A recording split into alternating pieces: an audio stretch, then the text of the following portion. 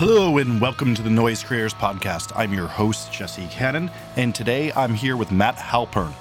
Matt is the drummer of the band Periphery, who I hope you've heard of. They're making some of the most interesting music today, and we really got to get into how they do that. They have a great new record coming out this coming week, as well as a really cool package that we talk about that's really good for the producers out there, as well as they started a new company that's doing some drum triggers and other cool stuff. I got into all that with him, and I think it's a pretty rad conversation. I highly encourage you guys check them out. I also want to tell you about a new thing Noise Creators did. Years ago, I wrote a book called Get More Fans, the DIY Guide to the New Music Business. Went on to really huge success. It's been taught at a whole ton of universities, but the one complaint was always that it was too long at 730 pages. So what I did is I made a real small version of it that now you can read in under 30 minutes and get to know the basics of how to promote yourself with some nice little tricks in there and tips that you don't really hear from anyone else.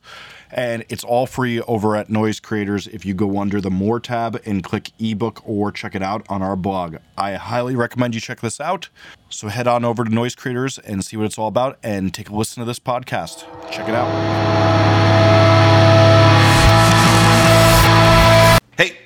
1 second before we get started with this interview. Noise Creators is able to do these cool podcasts because we're a service, and we're trying to get the word out about our service to people. So if you enjoy this podcast, it's really, really important that you share it to people so more people can get to know what we're doing, trying to connect musicians with producers to make better music and make better records for you all to listen to.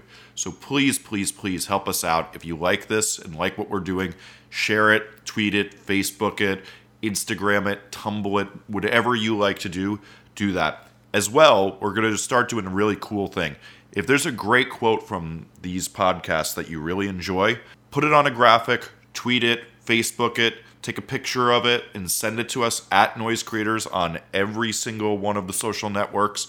And what we're going to do is we're going to share the best ones. And if you're one of the best ones, we're going to send you a list of prizes we have. We have a bunch of cool, rare things from bands that aren't as much of a use to us. We have a couple of extras of rare pressings of vinyl, all sorts of cool stuff. You can choose from a list, and we'll send that out to you for free if you share a really cool quote that we like and we use. Thanks so much for helping out, and please, please, please help us spread the word on our service. Thanks. So when you guys formed Periphery, was there like an initial hypothesis or thought about what you wanted to accomplish, or was it just kind of like, these are the right people that I want to be playing with music? Was there anything initially in that? Well, it's funny. So I came in a little bit after the initial band was formed. I'm actually the second drummer to have the seat in the band.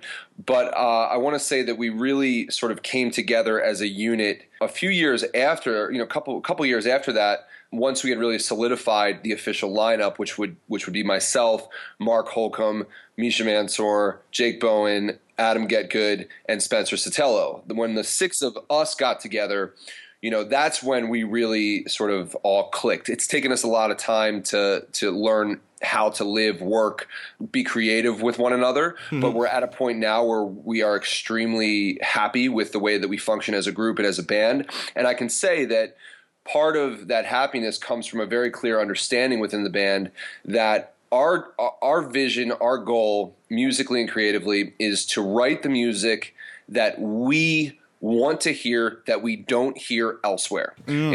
We write what we feel. We write what inspires us. We never really approach our music writing process from like a contrived standpoint. It's never like, hey, let's write a song in 13, or hey, we should write a song that has this specific guitar sound.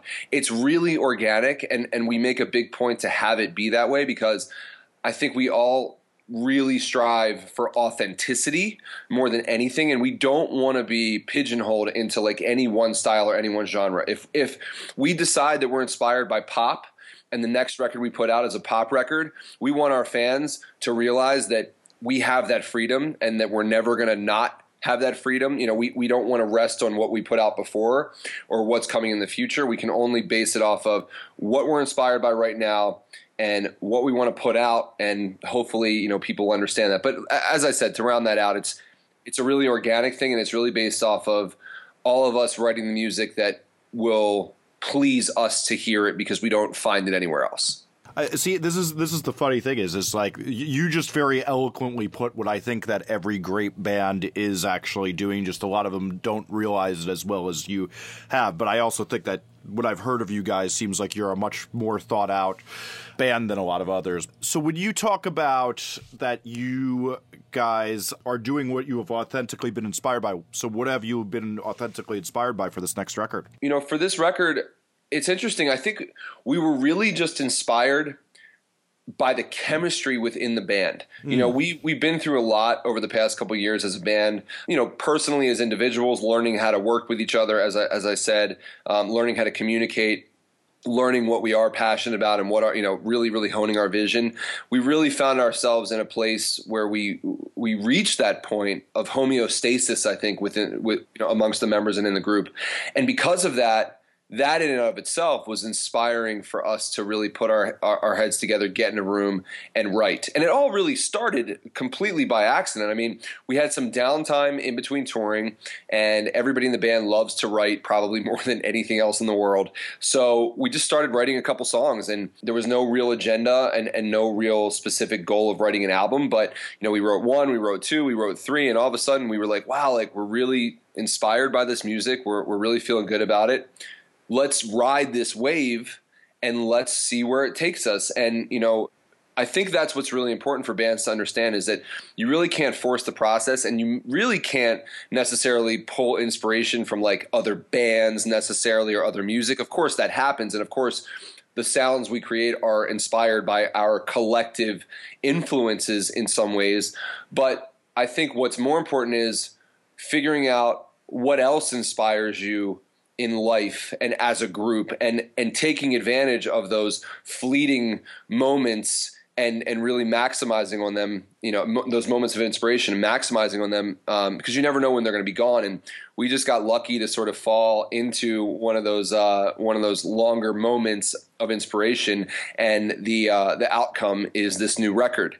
So, I really just think it was there was a lot of stuff going on with the band, we changed management, and we had a lot of different personal things going on where we all really came together and supported one another.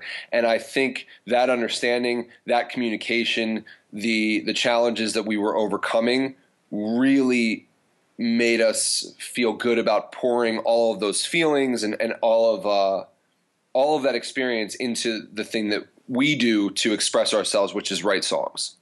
I like that. So when you talk about the chemistry becoming more of a thing and getting inspired by playing with each other, could you tell me about some of the development of that? Yeah, I think over the years now, after putting out a bunch of records, our process has changed a bit. When we first started, when I first joined the band, most of the music that we released was written pretty much by Misha alone, and some contribution by the other members of the band as well. On the next record that we put out, there were more of us contributing to the process, and then by the next record, it was a completely collective writing process where each one of us was contributing as a whole, and it wasn't just falling on one band member. But the way that we were able to get to the point of harmony with that was by sort of communicating about the things that were hard within that process. Because when you have 6 people in the band that write and everybody's contributing, not everyone is going to like every idea. Mm-hmm. And one person's idea is going to get picked over someone else's. And when you're talking about creative, weighing in on creative ideas like that, and someone's idea doesn't get picked, that can be kind of hurtful. Like, you can take that personally. And I just think it took us all a long time to understand that it's not a personal attack. It's not a personal battle. It's not a personal process if we choose someone's song over someone else's or someone's riff over someone else's. It's just simply what the collective group feels is better at this point in time. And I have to say that now that we've sort of worked through that stuff, even on this new record, there were riffs that we pulled from previous records that some of the guys didn't get to use on those previous records, but now we're using on this new record. And, there's going to be things like that on our next record where we pull from ideas that didn't get used necessarily on this current one that are getting used on future material. So I think for bands that are listening to this or people that want to write music with other people that are listening to this, it's really, really it can be really touchy when you're dealing with creative output, because a lot of times, a riff or a song or a lyric comes from a really vulnerable place or a place of passion. And if you just very sort of nonchalantly shrug that idea off, that can be really, hurtful, and people can take it personally. So I think the big goal that we have as a band is to really constructively communicate about the ideas that we choose to use and the ideas that we don't use. We never just say something sucks. We always make a point to explain, hey, listen, this part isn't right for the next 3 or 4 reasons. We try to give constructive criticism that's productive rather than just simply shrugging something off, so that the person who does write the riff that doesn't get picked doesn't feel like they're just being pushed aside. There's a real reason for it. We've tried to work it out. It doesn't make sense for the song, and therefore it's going to get put into a group of other songs that we can use later. But I think there just has to be good communication, and there needs to be understanding from both sides that it is a sensitive subject, and you can't just shrug people off without paying attention to their feelings, especially when you're in a band setting where you're living together, working together, eating together, traveling together. You gotta really be careful and respectful of the relationships on all levels, I do. I think that's a great point. I think it's one of the hardest things that young musicians have to learn is that no to a riff also isn't no forever. Like you're talking about that, there's older riffs being incorporated. And I think that's one of the funniest things I always see with bands who are on their 3rd and 4th record is that that I've done with them. It's like sometimes it's like, wow, we're using the thrown away song from song 1 because it just wasn't right yet. And we realized we needed to change that one thing from major to minor, and that made that idea perfect now. And, it's funny because the ego gets hurt in the moment and it doesn't see the long game, which is that it's just like, well, this isn't right yet. Let's keep working at it, and this will be useful one day, and you'll have your day that day. Exactly. And that's what we've had to work towards together, is having that understanding. And now we have a precedent that's set to where, we're proving to each other that we're not just throwing this stuff away. We are going back and we are reusing it. Like on this new record, we have some ideas that are like all the way back from the first record. You're talking years that we're using on this record, things that just didn't make it onto P1 that are now making it onto P3. So, I don't think that's out of the question at all. I think, like I said, you get these moments of inspiration, and in those moments, sometimes you write just a riff, but you don't necessarily have the wherewithal to line it up perfectly with the rest of a song. And then sometimes you write a whole song and it's awesome, and the chemistry is just there. Don't throw that riff that only made it, for that short moment away.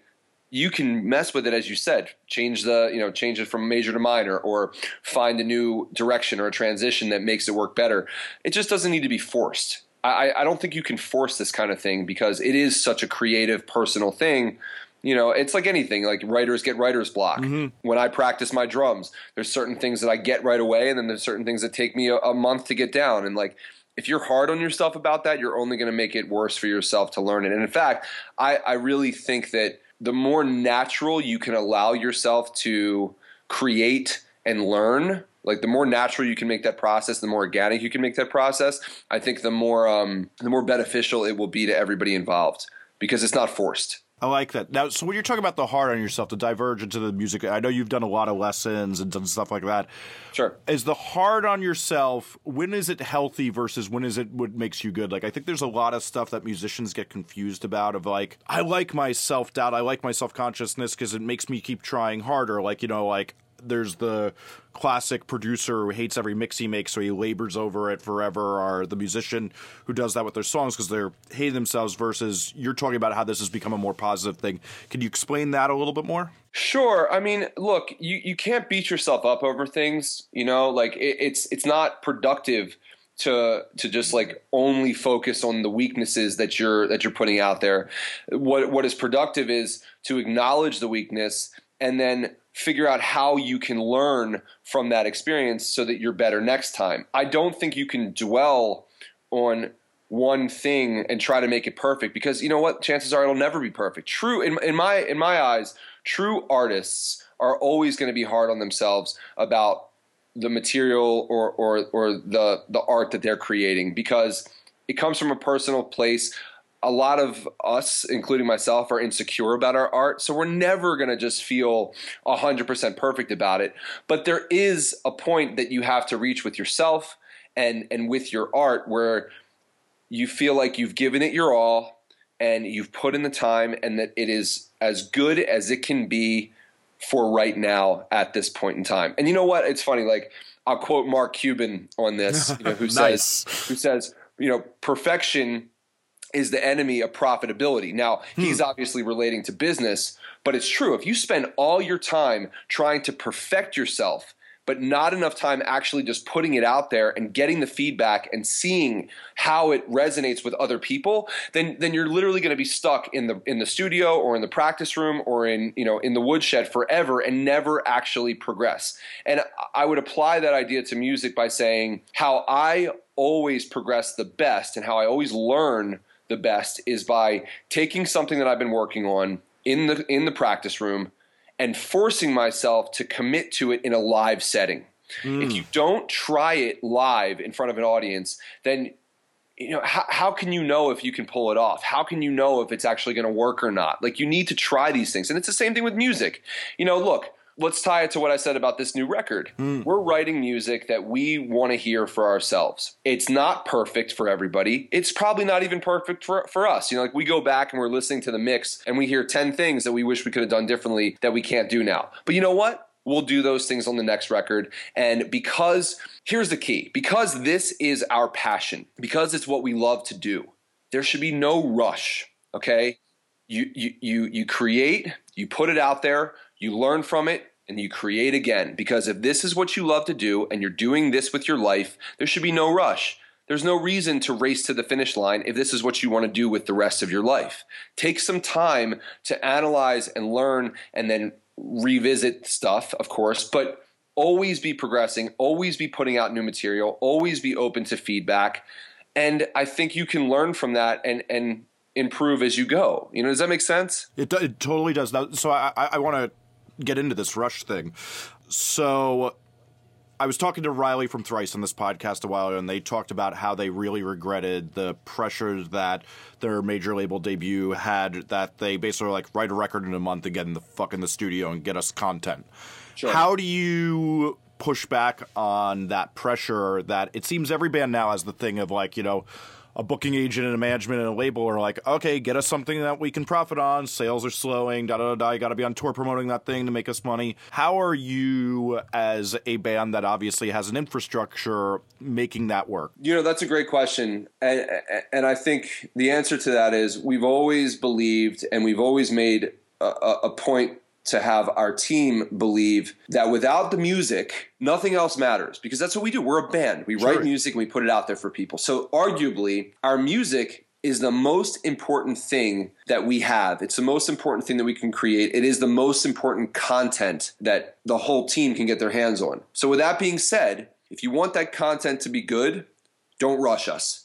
If you want that content to be marketable, don't rush us. Give us the time we need to get this. And it's a reasonable time. I mean, I don't want to say like we set the rules and everybody has to abide by what we say. Look, we set a deadline and we do our best to reach that deadline. But if we find a couple weeks out or a month out from that deadline that we need more time, everyone on our team has been flexible enough to give us more time because they understand that to us, the music is the most important thing. And without it, we're not going to be able to move ahead. And so, for example, a real example of this is this record. When we first started working on it, we had a pretty aggressive schedule.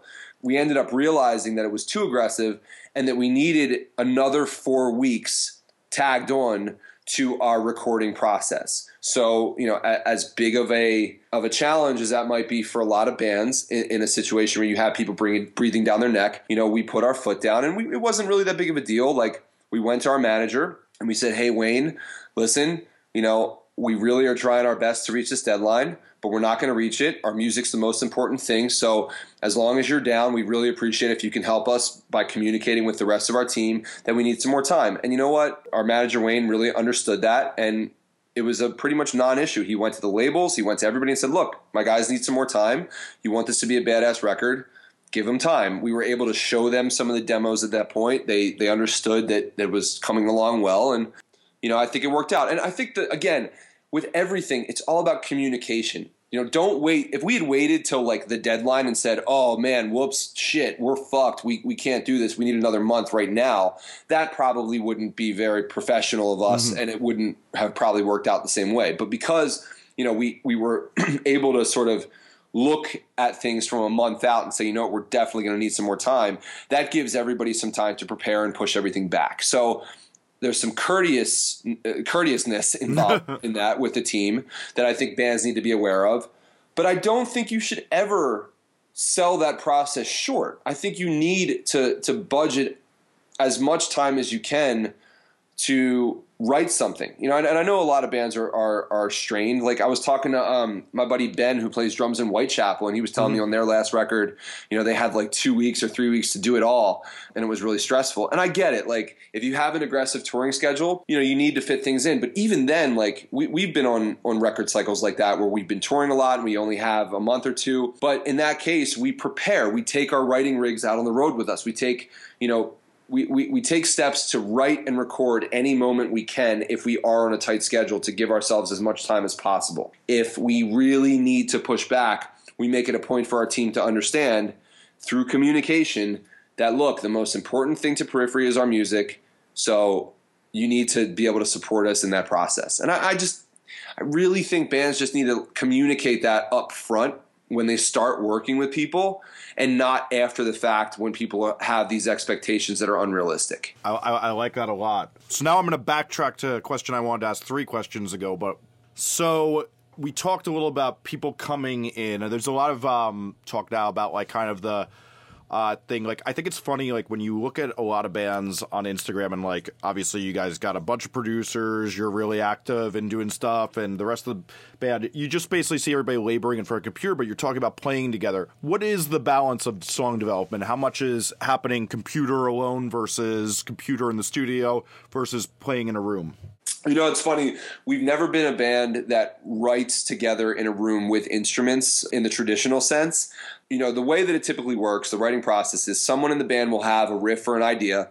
They'll record it with, a foundation of programmed drums, a foundation of all like the layers that need to be there, the bass parts, the melodies, whatever.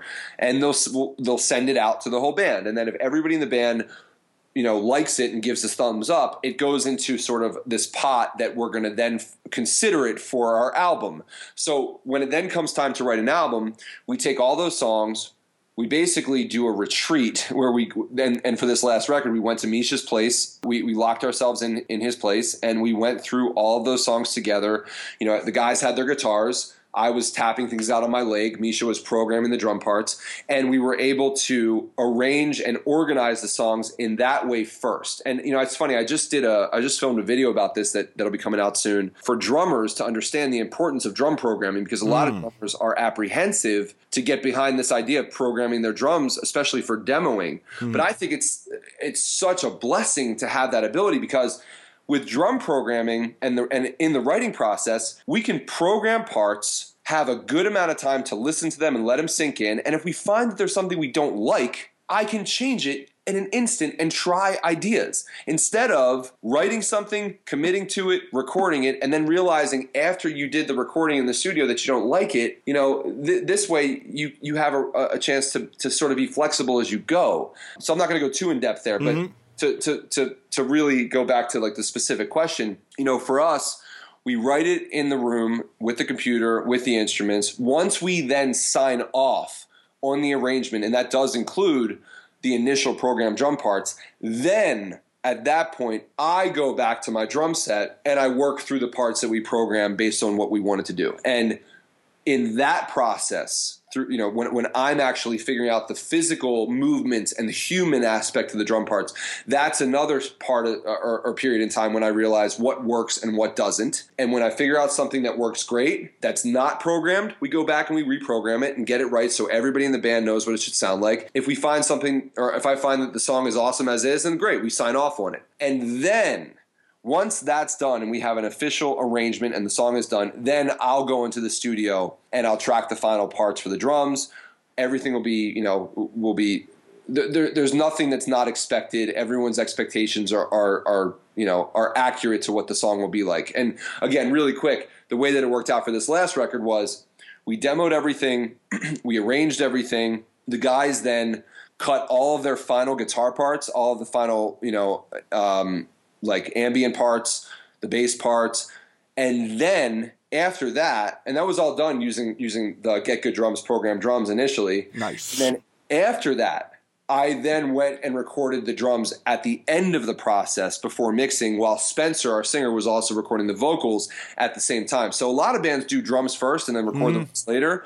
We, on this record, did it backwards, and I actually loved that process because, again, it gave me a chance up front to program parts that could work for the songs, to then have a lot of time to let them sink in, to have I had a good 6 weeks to get on my drums and rehearse them before I ever got in the studio, which made for the recording process in the studio, it made it so much more fluid and easy to do because I knew the parts so well. So anyway, I think going forward, that's going to be our process because it really gave me as the drummer enough time to get completely comfortable and really work out the exact things that I wanted on the record. And normally for a lot of bands, maybe that's not a big deal, but for us, the drums are a very, very important part of our music. So it needs to be right, and having as much time to learn those ridiculously hard parts is definitely good for me. As much time as I can get, the better. So hopefully that answers your question. I think this is an interesting thing because, there's this funny thing of when a lot of people come to the studio the first time, they think that it's lay down the drums and the bass, then the guitars, but that was a tradition brought out of R&B, and what you guys are kind of doing is now doing this thing of that is adapting to actually how songs are written, which is usually songs are written on the guitar first and the drums are adapting to what those guitars do, and so this process makes a ton of sense, and I think that you were seeing a lot of people adapting to it, but I think it's very interesting that you're also talking about this drum programming thing, which I think a lot of people are doing let's play the guitars with the click, which can be kind of soulless. Yeah, I mean, look, it's so easy to program nowadays, and I think even if you just lay down a foundation or a skeleton of a beat, that's so much better, at least for the drummer in the band. Okay, so if a guitar player has a riff and they play it and they program a very, very basic drum part, they can then translate much better to their drummer what the feel should be like. It doesn't need to be this flushed out, crazy, technical programming job. It can just be a basic kick, snare, hi-hat to just show the feel so that when the drummer hears it, they understand what the guitar player was going for when they wrote the riff. And I think that's really important. When someone in the band writes a riff, okay, whether it's my singer who writes a vocal line over a guitar part, or Misha or Jake or Mark, whoever writes a riff, that's their riff. They feel it a certain way, and I want to respect that as the drummer. So the more information they can give me about that riff right from the jump, the better of an idea I have for formulating what parts are going to work for the song. And that is the key. That's what a lot of people don't. I don't know. I don't want to generalize, but I feel like I run into people all the time that ask me questions did you write this beat because it's in 7/8 and you wanted it to be this way or that way? And it's no, dude, I wrote the drum parts because that's what fits for the song. And that's the key. If the guitar part is written a certain way, that tells me what the drums should be like. If the vocals are written a certain way, that tells me what the drums should be like. And I don't think a lot of people, or at least a lot of the drummers that I work with, when I give them lessons and when we talk about the songwriting process, for a lot of them, it's a new idea to spend time listening to the melodies, listening to the guitar parts, listening to the vocals before they ever even begin to write a drum part. And it's so important because really the melody, the lyrics, the song, that's what it's about. The drums are just there to support that stuff. So I think it's really important to leave some time and some space to understand the melodies so that you can write parts that really make it cohesive, I'm right there with you. What I argue in my new book is that people spend too much time taking a concept they think will be cool. You discover that you can play 7/8 against 3/4 riff, and you go, I want to force that concept into a song instead of having an emotional reaction and thinking of what's going to make this part most potent. Absolutely. I mean, look, if the best part for a song is kick and snare kick on the 1 and 3 and the snare on the 2 and 4 with an 8th note beat on the hi-hat, fine. If it makes the song better, I will happily do it because it'll feel better overall. Instead of being like, oh, no, that's too simple. We're Periphery. It needs to be more complicated. Like, I don't think that's the right way to go about it. I think you need to let the song dictate what the parts are, not the other way around. You hinted at something that I think is really cool to discuss, which is that you did the awesome thing of making this really amazing sounding drum set that I just tried out. So could you tell us a little about why that you felt the need in a world that's so crowded with drum samples to do something else and to make this yourself? Sure. So me and Nolly and Misha from the band, and as well as our buddy Dez from the band Good Tiger, started a company called Get Good Drums. It's drum software, drum samples. And the reason that we started this was because initially, me and Nolly had been working on the Periphery drum sound for a good couple years. I'd been working on it from a performance standpoint, trying to articulate to him what sound I was looking for the music and what sounds I wanted for the songs that we were writing. And Nolly has, as a producer, has been obsessed with learning how to record drums, tune drums, get them to sound as realistic as possible. Because coming from a world where there are so many drum samples and it's so easy to just, lay on any sample and have it sound pretty good without much work. I mean, it leaves a lot to be desired sometimes, I think. And for us, we really wanted to hone our sound. So when we finally figured out the formula for us, we felt like the sounds that we had been able to capture were things that other people could benefit from as well. And we felt like, those sounds weren't out there in other capacities. And I think there's room for everybody. So I think looking at our skills as individuals, we have the skills in our wheelhouse to be able to go in and record samples well. So we said, you know what? Fuck it. Let's do it. Let's see what happens. We're passionate about this. We figured out how this works and how we record music. Let's try it. So me and Nolly slated some time in the studio,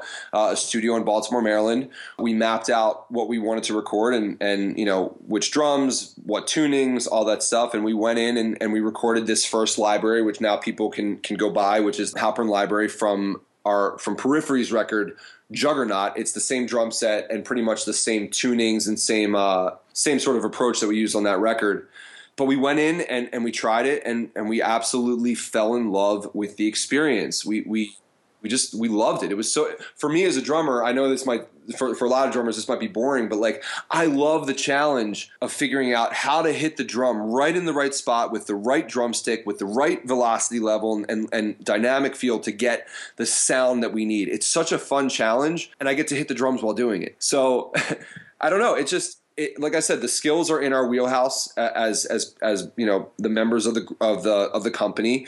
It's something that we're super passionate about. We're always in the studio as is, and we felt like we had something to offer people that wasn't out there before, and now we're really, really committed to it and passionate about it, and we can't stop thinking about what kinds of cool ideas we can come up with next for sounds that people could benefit from. And you know what's so cool about this, and I have to tie it back to what I was talking about with the band.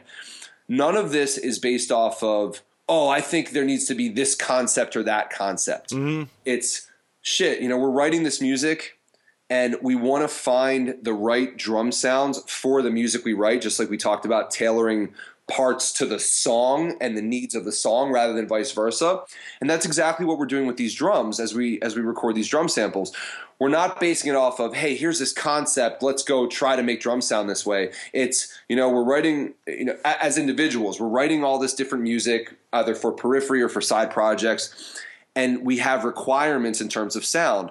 And it's the songs that we're writing and the demos that we're writing that have now sort of dictated what kinds of libraries we're going to be looking to record for drum samples. Because if we need those sounds in our music, we believe that other people will need those sounds in their music as well. And because we have the means to create that for people, we're going to do it because we want people to have access to the sounds that we consider the best for those styles. So that's where this comes from. That's why we're doing it. And we're very much tethered to this idea of authenticity and not trying to do anything just because, we should, but more so because we feel like it's necessary for what we want to do, and we think that other people can benefit from it. So sorry to rant about. No. That's what I want you to do. So we were talking before this tape that I liked about it that it was filling a void in sound that I'm not hearing in a few other things. Was there something you were looking for it to do that you weren't hearing in other things? Just as you talked about, that your music is what you're not hearing elsewhere. Is there something you were hearing that you really wanted to accomplish with this, or is it just what you wanted to hear? I think there's a couple standards that we had with it. We are extremely serious about the tunings, making sure that the tunings are absolutely as perfect as they can be. Mm-hmm. It makes for a little bit more of a arduous, meticulous process, as we record this stuff. But that's something that we really want to be a differentiator for us from other things that are out there. And it's not something that like is contrived. It's something that we just genuinely have been working on for 2 years. Like me and Nolly have been working on tuning my drums and figuring out the best ratios between top head and bottom head for years. It's not just like, oh yeah, you twist the knobs and it sounds good. There's like a real science behind it. So we want to make sure that we apply that to offering drum samples to people. They should be perfectly in tune. And then from the other aspect of it, we wanted to create a human feel to it, and for me, the way that I record drums and play drums, I use a lot of different dynamic levels. I use a lot of different ghost notes. So I think it was a big goal for us to utilize that full range of dynamics from very, very soft ghost notes using barely any velocity and barely any motion to the top end of what I'm personally capable of getting out of a drum when I hit it as hard as I can without making it sound like shit. So, and what's cool is like, we've done quite a few sessions now for GGD, and our first session we really went balls out with hitting as hard as I could and like getting the sort of the maximum sounds for loud and for soft, really maximizing those two poles of everything. But then through the process of doing some more recordings and practicing getting better samples, we've really been able to hone that process and figure out exactly what is needed and what's not, and certain velocity levels that won't even translate versus ones that do. But for us, I think it's just about getting the best possible sounds that we can that we are happy with. And we're not just looking to do a cash grab and put out sounds that are just, like I said, they're there because maybe people want them. We're pushing ourselves to try to go into the studio and create the best possible drum sounds that you can get out of a drum set in a room with specific microphones and a specific person hitting those drums. I think that is what we're passionate about with this project, and that's our goal. Like, I guess I can't, I mentioned a couple of things as far as tuning goes and different velocity and dynamic levels. But, without going too far in depth with any specific one feature, I think the big thing really is just for us, we're striving to push ourselves to continuously improve and get the best drum tones we can so that we can apply it not only for GGD, but also apply it to our records and the music that we record. It's all connected for us. Does that make sense? It does. That's a really rad outlook. So I also saw that you guys were doing something really cool, and it was like a funny thing because like I had written an article, I think for electronic musician like 7 years ago, like why don't bands put out stems, especially bands whose audience are musician nerds. I saw you guys seem to do this really exhaustively for the new record. Could you tell me a little bit about it? Sure. So as part of our pre-orders, which are still available for people, well, actually, if it comes out next week, I don't think they will be.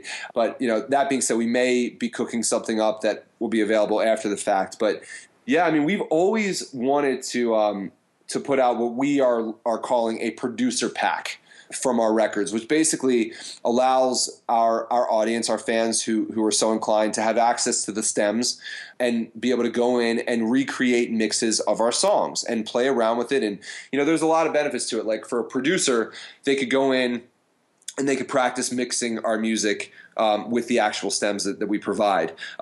For a bass player that really loves our music and wants to jam on it, they can get access to this. They can mute the bass part, the bass stem that we give them, and they can become the bass player and re-record it with our music. Same thing goes for drummers. Same thing goes for people that want to do playthroughs or whatever. It's just, it's another way to connect with our audience. And I think that's what's important. You have to know your audience. For some bands, that probably wouldn't work very well. I don't know if it would be beneficial to like Justin Bieber's fans if he put out a producer pack of his music. But we know our fans really well. We love our fans, and we love that we have so many different connecting points with them. And the biggest connection that we have with most of our fans is that a lot of them, the overwhelming majority of them, are musicians. And they're not just like passive musicians, they're serious musicians. They really care about learning about whether it's drumming or getting better at guitar or getting better at singing or getting better at mixing and production.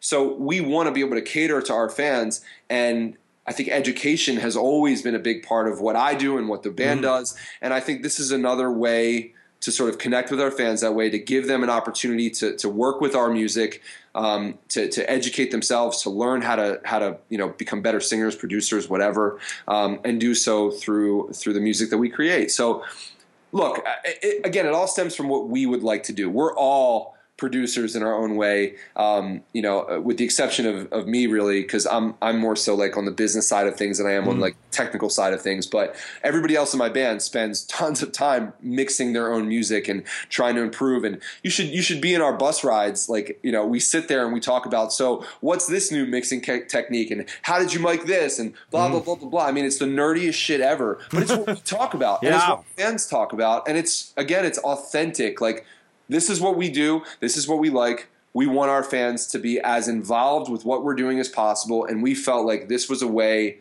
to just continue that sentiment with him. I think that's really right. And I think about it this way, is that the way I found out about your band is me working with other bands and them going, oh, you should hear this record. Have you heard this band Periphery? Like, I worked with a band you guys toured with, like You Scientist, and they're like, sure, you got to hear this sound on this and stuff. So that makes total sense. Is that when they're showing me that, I'd love to be able to be like, oh, you know what? They put out stems, so we could just listen to what that sounds like raw. Yeah, exactly. I mean, I love that, because for us, I mean, when we go into the studio, Nolly will be like, okay, so are there any references that we want to think about when we're, going in and trying to really craft the sound that's right for us? And there's always references, like. But especially when it comes to drums, like you gotta. Some of the things that I'll always go to is like, I love the Deftones drum tones. I love Gojira drum tones. I love drum tones that you hear on a Fiona Apple record or a Mutanath record. So it's like, if we can provide a more granular level of detail for people that want to do exactly that with our music, then by all means we should, and we're more than happy to. So it's something that I think we're going to be doing a little bit more of in the future. This is the first time we've really released anything like this, but the response and the feedback has been really, really positive. So I think it's something that we want to make sure to continue offering to our fans that are interested in that kind of thing. I think that's rad, because you guys are the exact type of band that should be doing this. So, and I think that you also do make another point. It's like, I think there's a lot of times musicians get scared of like, it's imitation when you're hearing a sound to do it. But I think like when you talk to another musician, you say warm. Warm is just a thing that's in your head. But if you show somebody what warm sounds like to you, you can communicate with that better, and you can find the sounds you want to do. Since odds are that your imitation of a drum sound's never going to be very exact compared to what you're getting. Absolutely. Absolutely. Yeah, I mean, I agree with that. And like I said, I mean, we always strive to make our sound as authentically us as we can, but that doesn't mean that there aren't obvious influences out there that we can sort of reference and even compare to once we do get the sound that we want. Because I think it just helps, as you said, like it helps define what warm means, or what more crack out of a snare drum means, or a round sound, or a bigger sound. Like, those are all great ways to describe, the sounds you're going for. But if you can reference it with something that's already been produced and is out there, I think it makes everybody's understanding a bit more clear, and that's always a good thing. Very cool. So I'm going to get into that influence thing. What's an influence on your band that most people would be shocked by? Man, there's probably so many. I rather than pinpointing one or two, I mean, there's so much stuff. I mean, everybody in the band listens to all kinds of music. Misha has been obsessed with orchestral music written for cinema lately. So he spends tons of time listening to cinematic pieces, stuff done by Hans Zimmer or Danny Elfman and a bunch of other composers like that have been very successful in the cinematic world. We all listen to pop music. I mean, dude, I love. I've been listening to all sorts of pop stuff lately. Like, I've been getting into the new Adam Lambert record, which isn't that new, but I've been listening to that. Lately, I've been listening to, a little bit of Mike Posner.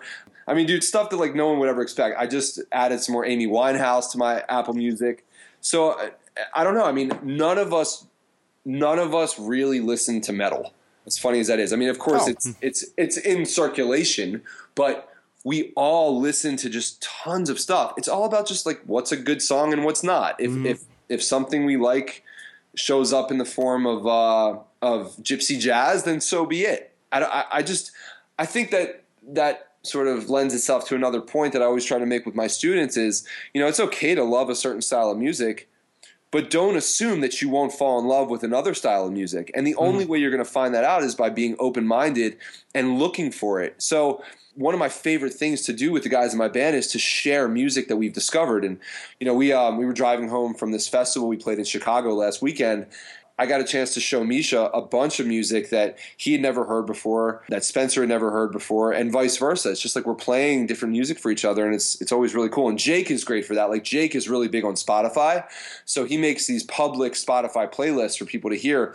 And most of it is very, very obscure underground electronic music, things that would not be mainstream, but stuff that he obsesses over and just loves. So I don't know if I don't know if I can pinpoint anyone in particular other than I've already mentioned, but I think the overall point to make is you need to be open-minded, and it's amazing how much music out there that there is that you can fall in love with, and you don't have to marry any particular style. You can love all of it because it's all music. It's like when someone says to me "Oh, you're a metal drummer," and it's no, I'm a drummer. I'm not a metal drummer. I'm a drummer because you may see me play with Periphery, and yeah, that's metal or progressive metal or whatever you want to call it. But when I get home from tour and my buddy calls me who's playing down at the local bar and says, hey, you want to come jam some covers of top 40 songs? You bet your ass I'm going to go grab a kick, snare drum, and a hi-hat and a cymbal, and I'm going to go play The Cure, or I'm going to go play Sublime or The Beatles, whatever it is, because I'm a drummer.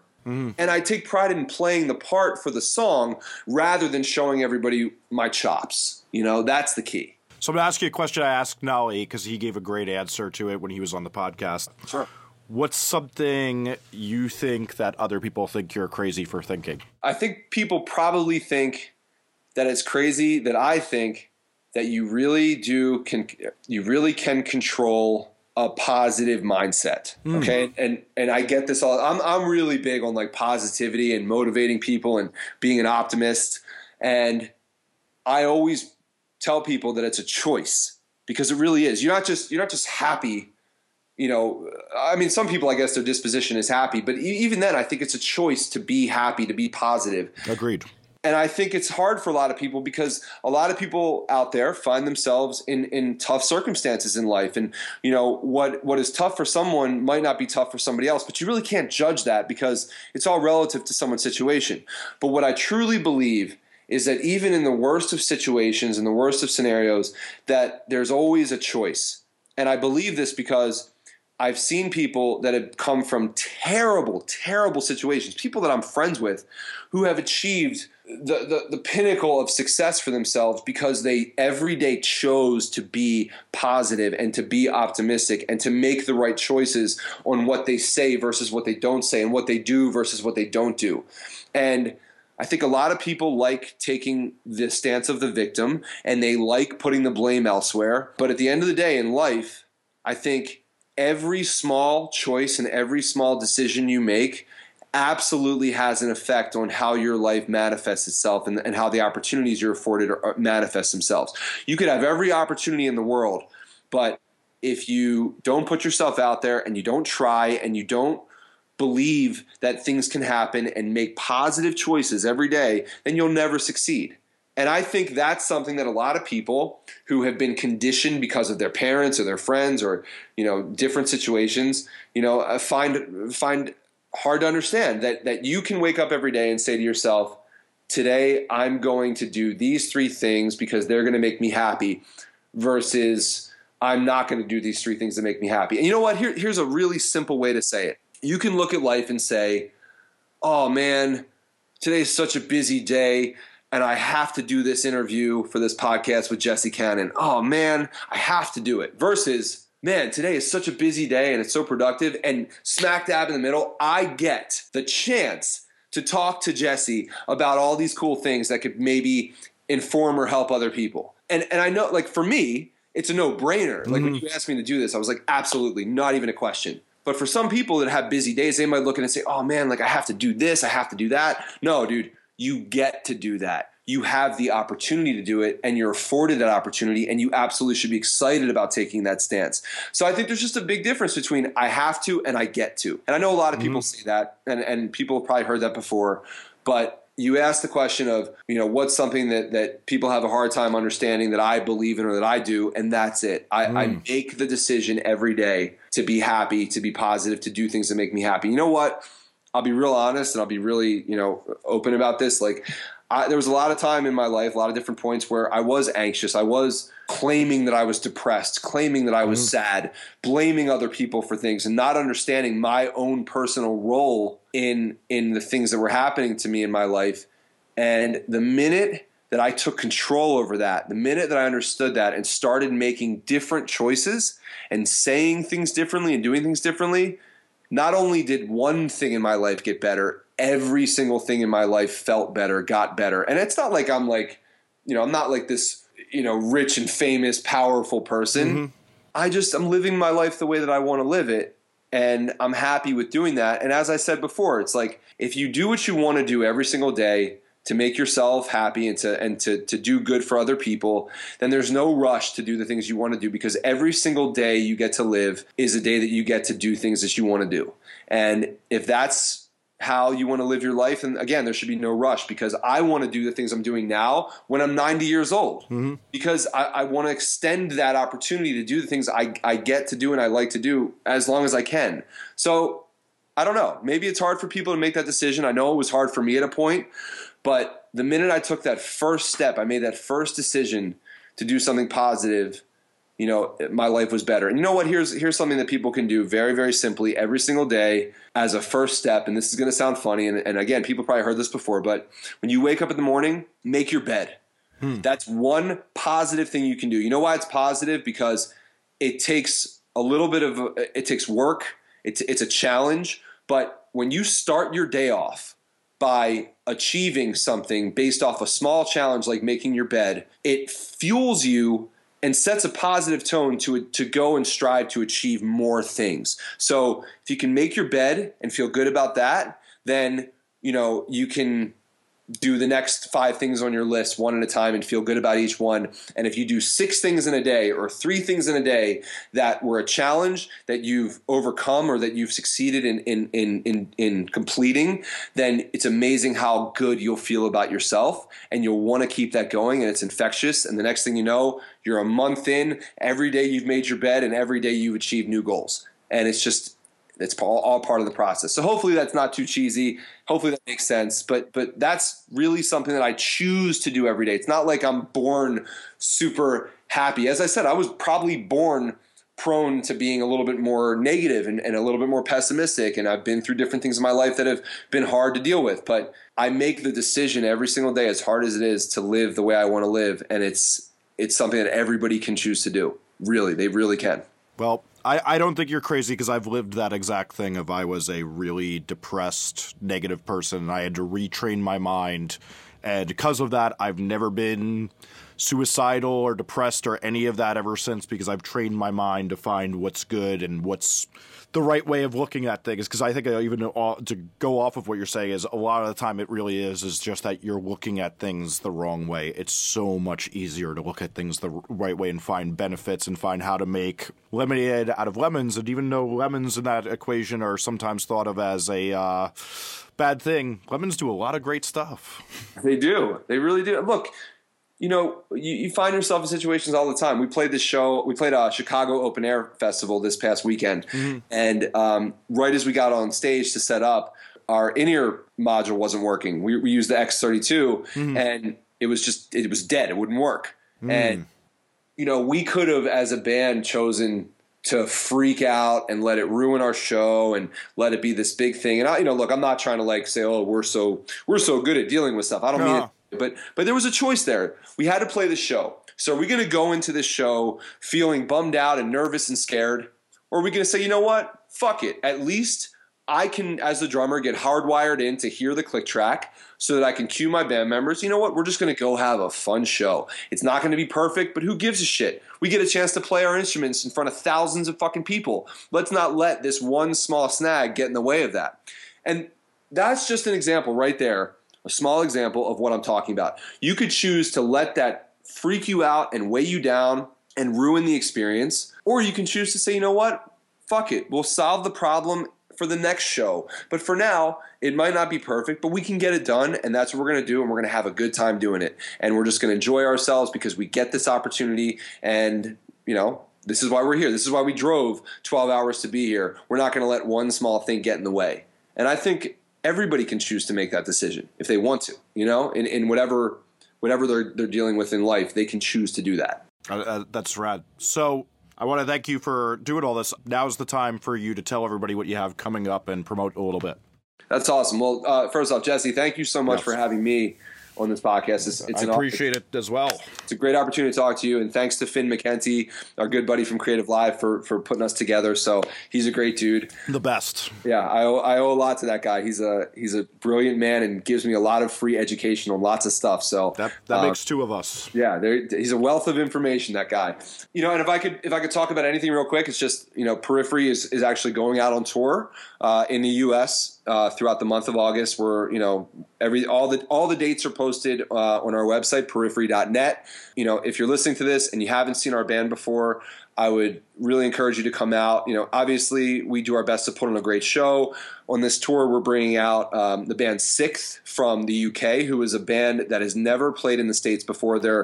I don't know if you're familiar with them, but a lot of our fans are super big fans of this band Sixth. We're super big fans of this band. So it's really exciting to be able to bring them over to play for our fan base. We're bringing the band Chan, who are also an amazing instrumental band. They're really cool dudes. They're friends of ours. We're excited to have them out with us. And we're also bringing our good friends in the band Tooth Grinder, who are a band from New Jersey who absolutely crush it. They're great dudes, a great band, to see live. They're going to be kicking off the show every night. And if they don't fire you up, I don't know who will. But another great thing about our shows, and that I want to just say real quick, is if you've never seen us before, if you've never had a chance to check out our music, come to the show, because we really do make a point to make ourselves available. If you want to talk, you want to meet us, you want to hang out, we're around. We're around during the show, after the show, before the show. All the bands typically are. So if you're curious about what we're like, if you want to get to know us, if you want to say hi or whatever, come see us, because that's the opportunity. We're in your town. We're in your venue. Come say hi. We're definitely approachable people. And if you don't get to a show and you don't reach us that way, we're all very active on our social media. We all personally handle our own pages. No one else does. So, if you have questions for us, if you want to reach out to any of us, please don't hesitate. We're always available to take questions and talk to people and provide whatever input we can. And a lot of our fans already do this, and we're really appreciative of that. So, we're totally open to that kind of stuff. So, yeah. So we're on tour in August. It's going to be a month-long run. We'll be in a whole bunch of great places, and we're really excited. So if you haven't seen us before, or if you have and you want to see us again and you're wondering when we're going on tour, now you know. So check out the dates at periphery.net, and that's what's up. Hopefully we'll see you there.